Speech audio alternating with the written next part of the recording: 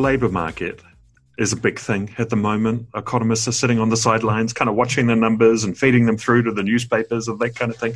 How's it from your perspective? Well, it's better than we thought. A lot better than we thought. When every COVID thing happened, we were kind of sitting there thinking we're not too sure what's going to happen. But we've kind of slingshotted out the other side to find that there's actually a bigger pool of talent that's now available and ready to work, and those guys showing a bit more interest and commitment to turning up and getting the job done, definitely get to the front of the line. So for the first time since I've been doing this, we can kind of start to pick the top candidates and not have to take any risks with reliability and efficiency on sites and across businesses. Do you see that? Obviously, there are going to be changes across a whole lot of sectors and industries, but do you get the sense that there's going to be kind of a change in our approach to work? Are we going to see much more of a temporary gig economy kind of thing? Well, we're finding already with some of our big European clients that we're dealing with on their base level here that they're on hiring freezes. So their head of operations and things who are New Zealand based aren't allowed to take on any fixed costs until February next year, and that's across several of our clients. So yeah, I think short term there's going to be a lot more contract and kind of temporary staffing solutions for sure. What that looks like later on next year, your guess is probably as good as mine. But yeah, it's definitely going to be a different forecast, but one that we're ready for and whatnot. So. If you look at New Zealand and then the rest of the world, there's been a lot of talk about how we sit within the context of things and the potential for, the Microsofts of the world to come and set up bigger offices or server farms here or that kind of thing. Are you getting a sense that that's starting to happen across different industries, and that there will be there'll be some sort of labour demand here for overseas operations as well? Yeah, that's we're starting to hear about it. Whether it starts to get wheels in motion, I'm not going to be too sure. It's across everything, right? You hear the UFC might be coming and doing the next fight island here, so that obviously opens a bit of labour supply to setting things up and whatnot. But I think people are definitely looking at New Zealand as a bit more of a safer and excluded base to be running operations from. But not necessarily seeing anything right now, but who knows what is that a new potential market for you? Supplying fighters? Geez, a couple of boys in the office probably think that they could back themselves in there, but they won't catch me doing it, that's for sure. You did, on a serious note, I was looking at some of your LinkedIn posts. That was the extent of my research, but you spoke about, it was in reference to Rob Fyfe. Coming in and having a catch up with you about the future, and you mentioned slingshotting out of the recession, and that there's some new opportunities within different sectors. Are you kind of growing and branching out into supplying labour into a whole lot of new areas? Yeah, so we slingshotting is definitely my favourite word, and it has been since lockdown. So one that we've been focusing on making sure that we do, and we most certainly have. We've employed 3 internal staff during this period, and we've kind of diversified our revenue significantly outside of generally just the construction and civil construction sector, where we're probably finding we've got a dead on 50-50 split, and we're finding 50% outside of our original markets, and that came with a huge approach to seeing what else is out there. So we're kind of sitting there thinking, geez, if this is what we can do in this short period of time, then what does it look like in the next year or 2 years? So just had a big focus on what we can do outside of the construction and civil space to keep stealing more market share, and what market that looks like. We're still hunting for more. So outside of construction and civil, where are those new sectors? Where are the areas that you're picking up? There's loads of warehousing. There's kind of loads of factories. There's some big joinery factories out there at the moment. Ones that we're kind of getting warm intros through from our construction and civil clients. So We're finding a bit more roof on work, which is good. Not really weather affected, and especially in Auckland, you know what that can be like. So, just starting to see what else. All right, what do the suppliers look like to our current clients, or to the current job sites and construction sites that we're on, and how can we be a help there, and what can we do to get our foot in the door. I guess you get kind of an early perspective on where, what's sort of being built up, what sort of sectors are starting to hire and build up capability. What's your gut feeling? What's your sense in terms of where we go from here, the New Zealand economy, and what sectors start? Where are the green shoots? Yeah, when I find out, I'll tell you. I'm still looking for it. Most certainly not an economist. As much as I love spreadsheets sometimes, it's still hard to run outside the normal kind of sectors that I'm in. I think the construction sector will kind of start to get back to some form of normal, or the new normal, early to mid next year. I think it's kind of on all the big developers are on a bit of a freeze in terms of pouring more money in. So what projects we do have are still going, but the ones that we were waiting on to get going have just been pushed out, really. And that's happened across the civil space too. So I think, early to mid next year, provided we don't have another flare up, we could be starting to look like getting kind of capacities and business performance back up to what we'd expect.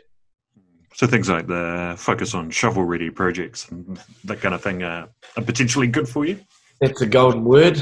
Waiting to see them come into play. But yeah, if those kind of things could go on, a lot of infrastructure talks going around, but how quickly they can get them moving. What's the limitation when you look at projects like Transmission Galley, which require a whole lot of overseas labour and talent, which aren't here at the moment?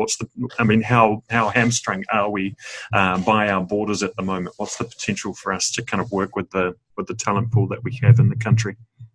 So the model that I always ran was strictly home-based talent. We never had more than 10 to 15% of our on-site staff on work visas. So we were constantly challenging ourselves to make sure that we could identify and keep the homegrown talent and continue to upskill them. So we're in a pretty fortunate position where a lot of our, competitors are sitting on their hands a little bit with a few people here on work visas with secured amount of hours, where that's not the case for us, and it's really business as usual. We're just kind of trying to find the roses between the thorns and keep reinvesting into them so we can kind of facilitate those demands with Kiwis or passport holders. So on the wider scale, I think there is going to be a bit of a downturn, and we are probably a bit hamstrung from the borders, but that's on the bigger labour picture. But for us, we're good as go. We're kind of business as usual and not sitting there licking our wounds at all. If we move from a macro perspective to a personal journey, because like 1 minute, what happens? 1 minute you're in an agency, and then the next minute you're starting a labour hire company and becoming a managing director and having to deal with all of the responsibility of business. How does that happen? No, I never worked for an agency, actually. For me personally, I was a building apprentice, and I just knew that my boss was kind of doing all right, and he had a couple of us that he was making a couple of bucks on, and then ended up one thing led to another. Finished my building apprenticeship, went into uni, sucked at uni, realised I thought I'd go and give it a chance. Started up Auckland Labour Hire, and then one thing went to another, and a year and a half later we got some investment on board, and then another 6 months after that we got some more, and we're kind of still going strength to strength and coming up to our fourth year anniversary next month. But yeah, it just all happened so quickly. It's almost like a snowball effect, really. So what happens? How do you go out and get investment a year and a half after starting? And what was that? I was relatively good friends at the time with my first investor, Sara. She was the first person to come on board, and I gifted Rob some initially just through his time investment that he'd put in to me in the early stages. So I'd kind of roughly met them through an old friend of mine. And that relationship just ended up growing. And we kind of organically started to talk a little bit more about business and where we were going. And then, I just said, look, could I tap into any of your network? I think we could be in a good place if we could get some working capital. So we could start to grow a little bit more and take the leap of faith. And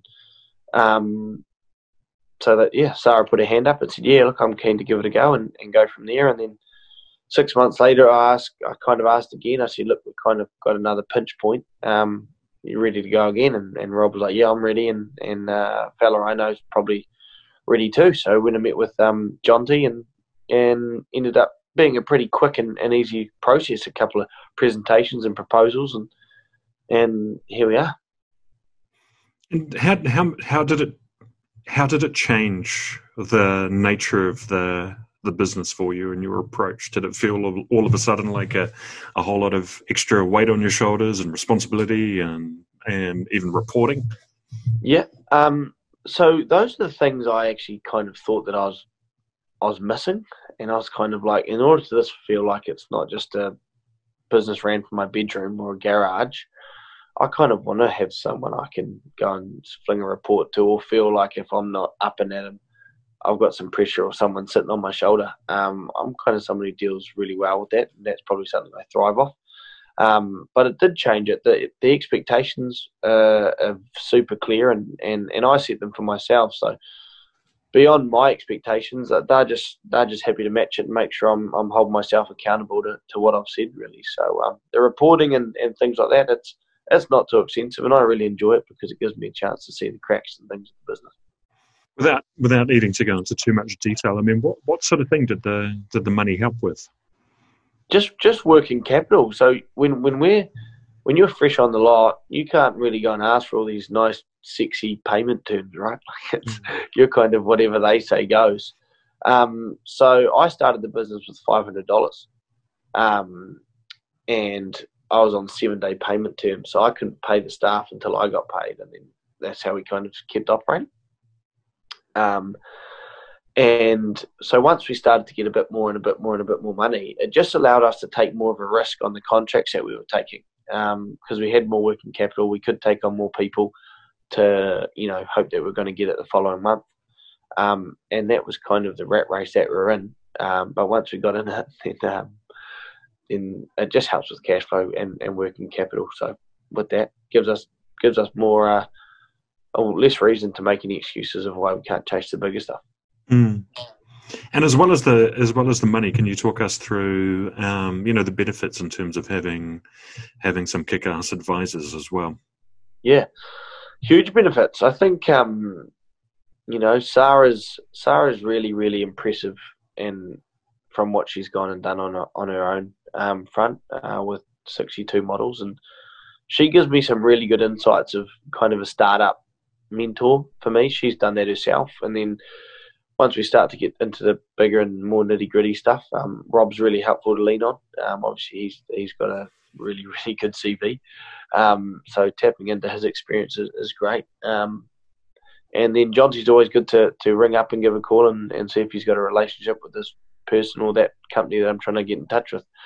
So they've all kind of got their own strengths, which they all offer me. But I think for me, I find I'm learning more just kind of being in the same room and walking down the same street as them sometimes, and the way they carry and conduct themselves.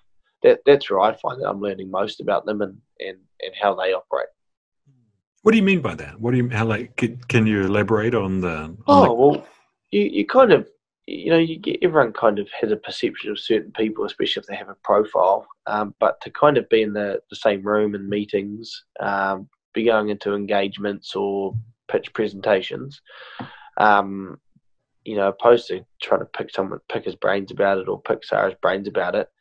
Me sitting in the room and being a fly on the wall, I get far more from it, just seeing how they operate naturally, and some of the angles and the navigation that they do in and out of going in and out of these meetings. So the professionalism, the directness, the decisiveness, and and just their general approach to going and securing more business is impressive, along with making sure that everyone who comes on board, client or staff, has a really, really good, positive and warming experience.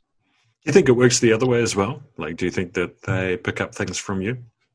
I don't think they'd pick up anything from me on a professional standpoint, but I've heard them throw it around that I've got a good energy, so I'm pretty sure that they don't mind that sometimes. But then, I guess on the back of that, sometimes it winds them up a little bit if I'm a bit all go all the time. Mm. How would you describe yourself as a leader? How would I describe myself as a leader? I'd like to think I'm decisive, direct, and pretty clear with my thoughts and what needs to be achieved, and being supportive and uplifting those people who are going to help achieve that, not just for kind of mine or the company's benefit, but more so for theirs. So, I guess simple, super clear and decisive and direct, but I'd like to think I don't take I take a bit of a no-nonsense approach, but you've got to have a bit of leniency and things, but it's just a bit easier if you've got clear expectations and people know exactly what they're going to get from you and what they're not. Just on the investment side, and we'll move on, but asking for money is a tough thing, particularly for Kiwis, right? Did you have to go through a little bit of kind of emotional turmoil to get to the point where you stand up, do a presentation, and ask for cash? No, it was in a pretty casual form that I floated the question, but I necessarily, like, personally, I'd rather almost chop my arm if I need it than ask someone for money, right?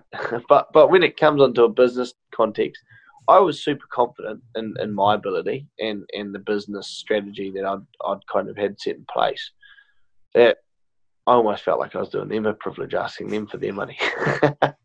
That's how confident I was when I was kind of, and I think that's a big difference. Like, if, I think I was 22 when I asked for the money, and I don't, I would have kind of get ripped, bang and bust, and anyone who tries to get in your way, and you're that confident, you think you're 7 foot tall, and that's what you need at the time. It changes a little bit over time. You get a couple of whacks here and there, and you become a bit more composed with how you go around things. But yeah, at the time, no, I didn't have any issues at all. Any advice for other entrepreneurs out there who are at that point where they need some capital injection? Provided it's a calculated presentation, and you've got some clear kind of pivot points and some scenarios and how it could look on a functional, non-functional, and optimal basis, go for it. And just make sure that you're more prepared than the other people. And bearing in mind, if you're asking someone for money, they're going to have a whole lot more questions than you think. Mm. You mentioned being young and 7 foot tall, bulletproof, and that kind of thing. But would you, if you could wind the clock back a little bit, would you do anything different? I wouldn't change a thing. From what I'd had to do to get to where it is now, and I'm probably pretty sure if we had a chat in 4 years' time, I'd feel the same. I'd try not to regret anything, and try not to wish I did anything differently. But my approach and how I carry myself, I kind of, it was a good chance to learn. I think the only thing I'd change, I wish I had more hours, and I wish I probably put a bit more time into it over the weekends and things like that. And there's lots of sacrifice that goes into this stuff, but I think anyone who's kind of got a entrepreneurial mindset thinks back and thinks, I could have done another 1 hour here this week and 2 hours there, and it could have compounded, and it could have given me another week over a year and stuff like that. But that's just a little petty stuff. Did you always have that entrepreneurial spirit? See, I still probably find it quite hard to consider myself like an entrepreneur. I don't think I'm some like creative brain that has all these great ideas and kind of trying to change the world.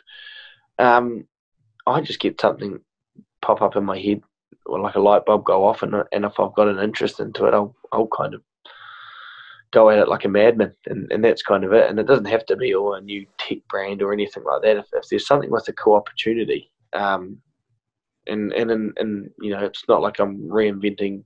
It's not like I'm inventing anything kind of innovative. I'm just kind of reinventing our approach. So I don't know. I think, I know. I still struggle to think that I probably do fit that bill, but no, I just think I'm pretty driven and finding something interesting, and if I can get a bit of a taste of success in it, then I'm all after it. Do you think sometimes that young entrepreneurs get a little bit carried away with the focus on the tech space? Because there's still a shitload of money in, the civil and the transport and that kind of stuff, that kind of unsexy stuff. Yeah.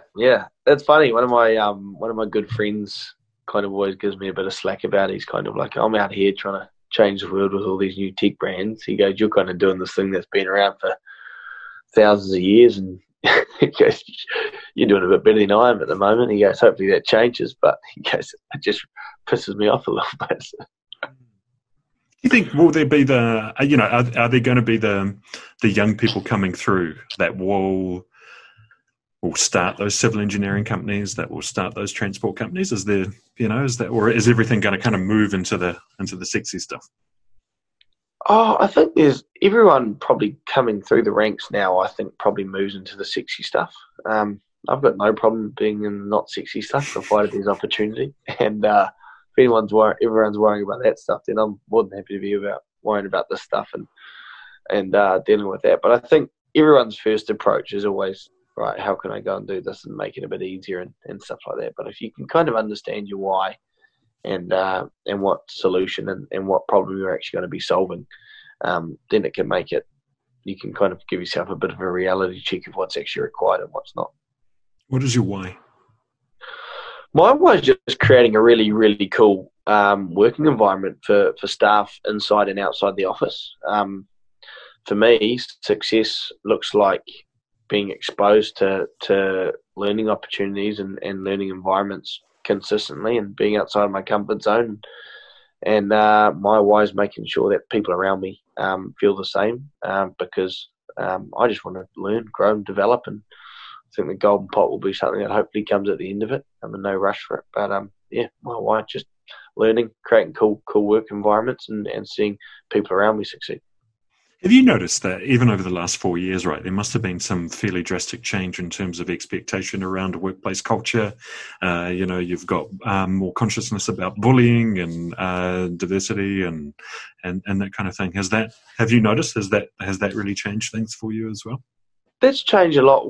My from the outset, it was always around supporting people's health, both more than anything mentally. So we were always on the front foot about creating an environment where people felt okay to come forward and talk to us, and that it was a positive and respectful one. It's been a big change, but it's something that we've always been super kind of on the ball about. So we haven't had to make any drastic changes. If anything, just keep expecting more of ourselves in that field. Mm. Now, if we, over lockdown, there was a lot of stress and a lot of uncertainty, particularly around what the hell was going to happen and that kind of thing. Did you have to? How was it for you and your team and the people that you deal with? It was challenging to say the least. I remember like 4 weeks before this COVID stuff started, not before lockdown, but before it started to really ramp up. I remember sat down with Rob and I said, mate, I just feel like every problem that I could have faced so far in business, I have. And he looked at me and he said, don't say that. He goes, just don't say that. And then this happened and I was like, oh, he goes, you're eating your words right now. But no, it was challenging. I'd like to think that definitely the shareholders had full confidence in my ability of doing what was required best for the business. And then I was super confident that I was going to do what was best. And if we could kind of be as optimistic but realistic, along with being calculated with how we were going to head the perfect storm, then and be proactive how we communicated that with everyone, that was my priority from the outset. So we knew within 72 hours exactly what our capacities look like, what our next 4 to 8 to 12 weeks look like across a couple of different scenarios. So it was challenging, but a challenge I actually really thrived off, and I felt like I learned a lot and kind of had a chance to develop and upskill myself a bit. Was it a big revenue hit to start with? Massive. I think we achieved 12% of the projected revenue for April, and then May was, I think, 20%. So we lost well over $1 million in revenue across those 2 months. So something like that normally hurts hurts a little bit and hurts the soul more than anything. But yes, it wasn't kind of derailing or detrimental. Whatnot. It's one that we've kind of found ourselves bouncing back from. So do you, and if you always kind of try and look for silver linings in these things, but do you think that it kind of forced you to be a more efficient company? You spoke about looking at new revenue streams and that kind of thing. Do you think that ultimately, like a year down the track, you'll be a different beast and a stronger beast? For sure, 100%. And there's pockets of opportunity in any downturn or any pandemic or any kind of recession, and it was just, I was kind of just obsessed with making sure I could find some of them, and some of them have been fast tracking, jumping into different sectors, which has been great. So it's given us a chance to employ some really talented people, and it's given me a really good chance to know who the right people for me to be around in these kind of times are too, because it's crucial who you're bouncing ideas off. If you're bouncing ideas off somebody who's down in the dumps about it, yeah, set yourself up to fail. But if you're kind of talking to people who are upbeat and in your corner, kind of ready to give you a water break and pat you on the shoulder to get back out there, then those are the guys that really make a difference. And I was lucky to have that. And what about internally as well? Because I imagine that if you're $1 million down, right, and you don't necessarily see a light at the end of the tunnel, I can imagine what is it inside? Because a lot of people would want to go and hide away under a rock, right? But what is it that makes you keep working and then keep looking for the solution? It just gave me a chance it just put me outside of my comfort zone completely. I didn't actually think I felt like I was back in my comfort zone for probably about 6 weeks. And that's where I find I do some of my best work, and that's actually where I enjoy doing most of my work, when I'm out there kind of looking for pockets and things. And I've really thrived off having the pressure that I had 8 internal staff relying on me to make the right decisions. And that if I didn't make the right decisions, then it was actually going to affect all of us, not just me. So yeah, it was just something I genuinely really enjoyed. I think that, like I said, being outside of my comfort zone kind of gets me up and out of bed every day. Mm. Have you got an idea? Have you got like a vision for where things will be in 5 years for the company? Have you got like a tucked away somewhere, a grand scheme? Geez, it's not tucked away. Ask anyone who works in the office. It's I make it super clear. So we've kind of got a clear strategy which will take us through to kind of end of financial year 23, with a clear kind of revenue target. We kind of want to be, kind of really pushing the 25 mil in revenue, kind of area from there. So aggressive growth, provided it's reliable and reputable. That's definitely what we're after. So high growth, and gives high learnings and a high opportunity to keep going. So that's definitely what I'm after for sure. And so what's that scale made up of? Is it about spreading around New Zealand, looking at different sectors? So we've kind of got 2 regions which we think we'll be in the next 12 months. We're going to head down to Dunedin. We'll open up a branch in Dunedin, and we'll open up a branch in Tauranga, Bay of Plenty. Maybe Hamilton could service kind of a few of those regions. But looking at that and scale is bringing on the right talent internally. You hear about it all the time, but you just have to have the right staff. If you get the right people, it just removes so much stress and hassle. And bringing on the right people allows me to kind of see what capacities we can expect from each individual. So each person has a performance hurdle that they need to be, achieving. And if that's the case, then we're achieving our business goals and targets, and that allows us to continue to scale. And the more we do that, the quicker we do that, the more financial resource we'll have to deploy out to another person or another region. We kind of touched on it earlier, but there's some amazing people who are or leaving good careers, and are going out there into the blank canvas of opportunity at the moment. Is that going to change things for you as well in terms of the potential talent that you can work with and what sort of things that you can get into? Changes it for the good for us. Like I said, we've got a whole lot of people that we've got the kind of creme de la crop, right, coming in, and we're just open arms. We can kind of find that the people that we've had, with the CVs being put forward and the people that we've put in front of people, everyone wants to see them because they know that's what it's like at the moment, especially while people aren't willing to take on fixed costs. People kind of in limbo and in between. It also gives those people a chance to see if this is actually what they want to do. Or they might come on and jump on a 3-month contract with us and say, actually, you know what, that doesn't necessarily fancy me, but hey, let's jump on the next 3-month contract in a different sector. So it's actually quite good for both. It's a chance for everyone to reinvent their careers, but it's also a chance for us to facilitate roles and job orders with more reliable and hungry and driven people. Can you give us, it might be a little bit of a tough question just to rattle off, but can you give us like 3 or 4 tips for how to grow in a crisis, how to gain market share, how to keep hold of that big vision and kind of deal with the uncertainty that you've just been through? Yeah, you have to have a positive mindset. You can't doubt yourself for 1 second that the decisions and path that you're about to take is wrong. Because if you're second-guessing yourself, then you bet your bottom dollar everyone around you is too. So you have to have a positive mindset. Not giving a toss what other people think. That's a massive one. People always are quick to say things and say, oh, you're doing this wrong, you're doing that, you're this kind of person, you're that kind of person. If you can keep positive, not care what people are thinking about you, what people are saying about you, and be confident in your approach and your strategy, then for me, those are kind of the key kind of attributes, along with upholding your integrity. Because if you've got that, you'll get a lot of respect from the people around you, and that kind of stuff wears off on them. So, any others? Yeah, that'd be it. I think keep it simple. Brilliant. All right, what else are you working on? Always trying to work on something else. Always trying to see what's on the horizon. I'm involved in a fit out.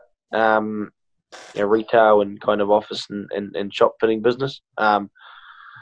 So that keeps me busy outside of being busy with ALH, and I've always kind of got one eye looking out at the next opportunity. So, who knows? Always looking. So how does that work? Like, aren't you busy enough with the labour hire side of things and growing that to 25 million in revenue? You just decided that you need another side hobby and another business? It wasn't necessarily me that decided it, but I was definitely decided to be involved in it, and it was a great decision. And more than anything, it just gives me more chance to learn outside of my normal lane that I'd be sitting in if it wasn't. I think about the benefits that ALH has had from me learning a few other things from fit out. It's been next to none and priceless to an extent. So.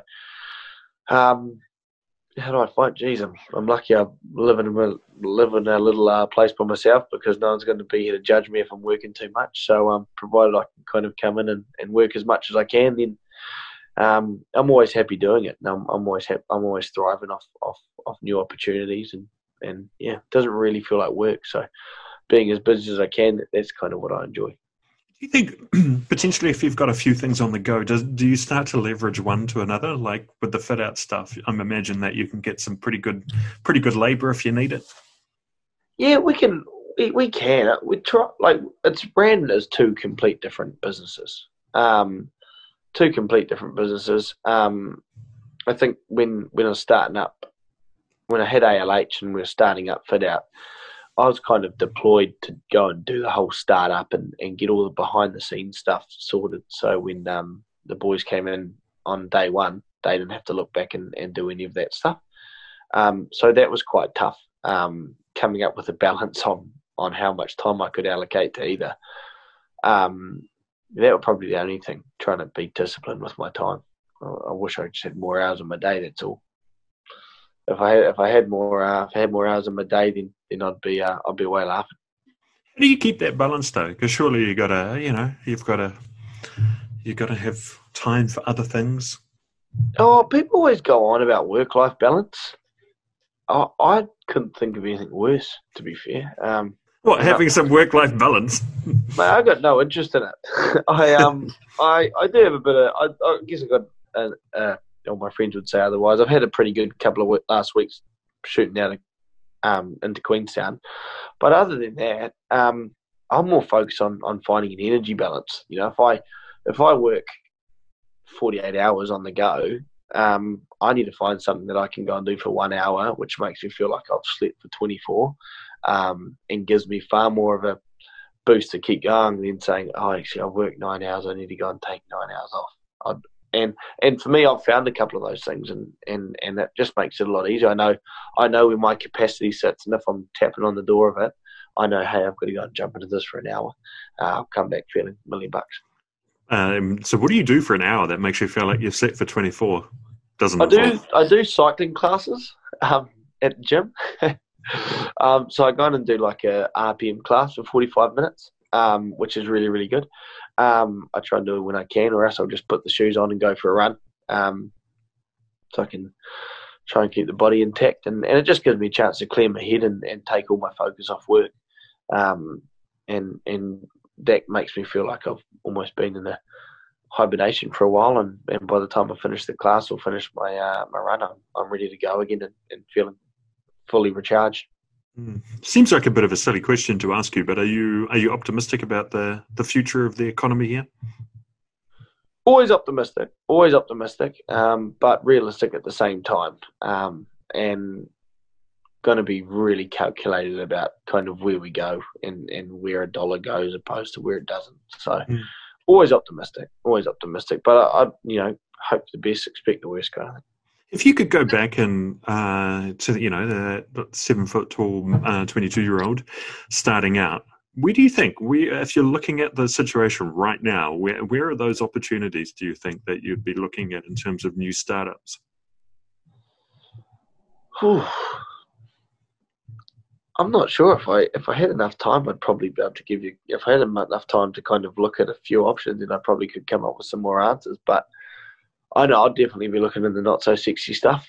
I'm sure everyone is kind of looking at some cool opportunities. I don't know. I think the first one, someone can kind of come in and nail down a kind of contact tracing tech contract with the government, and that'll be the first one. But that's definitely not for my brain. That's for sure. But yeah, I'm not sure what the opportunities look like. Probably a couple more marketplaces come available, I think. Seeing you can kind of reduce fixed costs in certain industries and kind of sectors. But yeah, I probably haven't had enough time to sit down and think about it. Are you noticing a bit of a because even before COVID, you got I guess you had like a lot of movement with the baby boomer generation getting out of business. Have you been noticing that even in the civil space, the transport space, the construction space, that there's been a lot of shifts happening in terms of businesses and either shutting down or getting sold to younger players? I think it's interesting because I think you've kind of got the people who are finishing at the other end of their careers, like you're talking about. They're already kind of sitting on a gold mine, and you've kind of got people coming through like myself and a bit younger, just ready to take on the world. So they're probably happy just to say, hey, yeah, come on then, give me something to sit on for the next XYZ amount of time, and I'm happy for you to go on and try and put some more head on what we've already think's a good set of shoulders. So Brilliant. All right, one last question, a question about questions, Pat. What's a question you'd like me to include in my next interview? Oh, I always enjoy listening to hearing what people's success looks like to anyone. So if you ask the next person what success looks like to them, I'm always interested on hearing what that looks like. That's a great question. What does success look like to you? Yeah, I think it's a great question. What does it look like to you? Oh, nothing's changed. It just looks like being exposed to kind of high learning and high growth opportunities. And if I can do that, then that's what it looks like, because that's going to excel me and keep pushing me forward in a business and a personal aspect. And yeah, I love that. I love any chance to be outside my comfort zone. Brilliant. Thank you very much for your time. Awesome. Cheers, mate.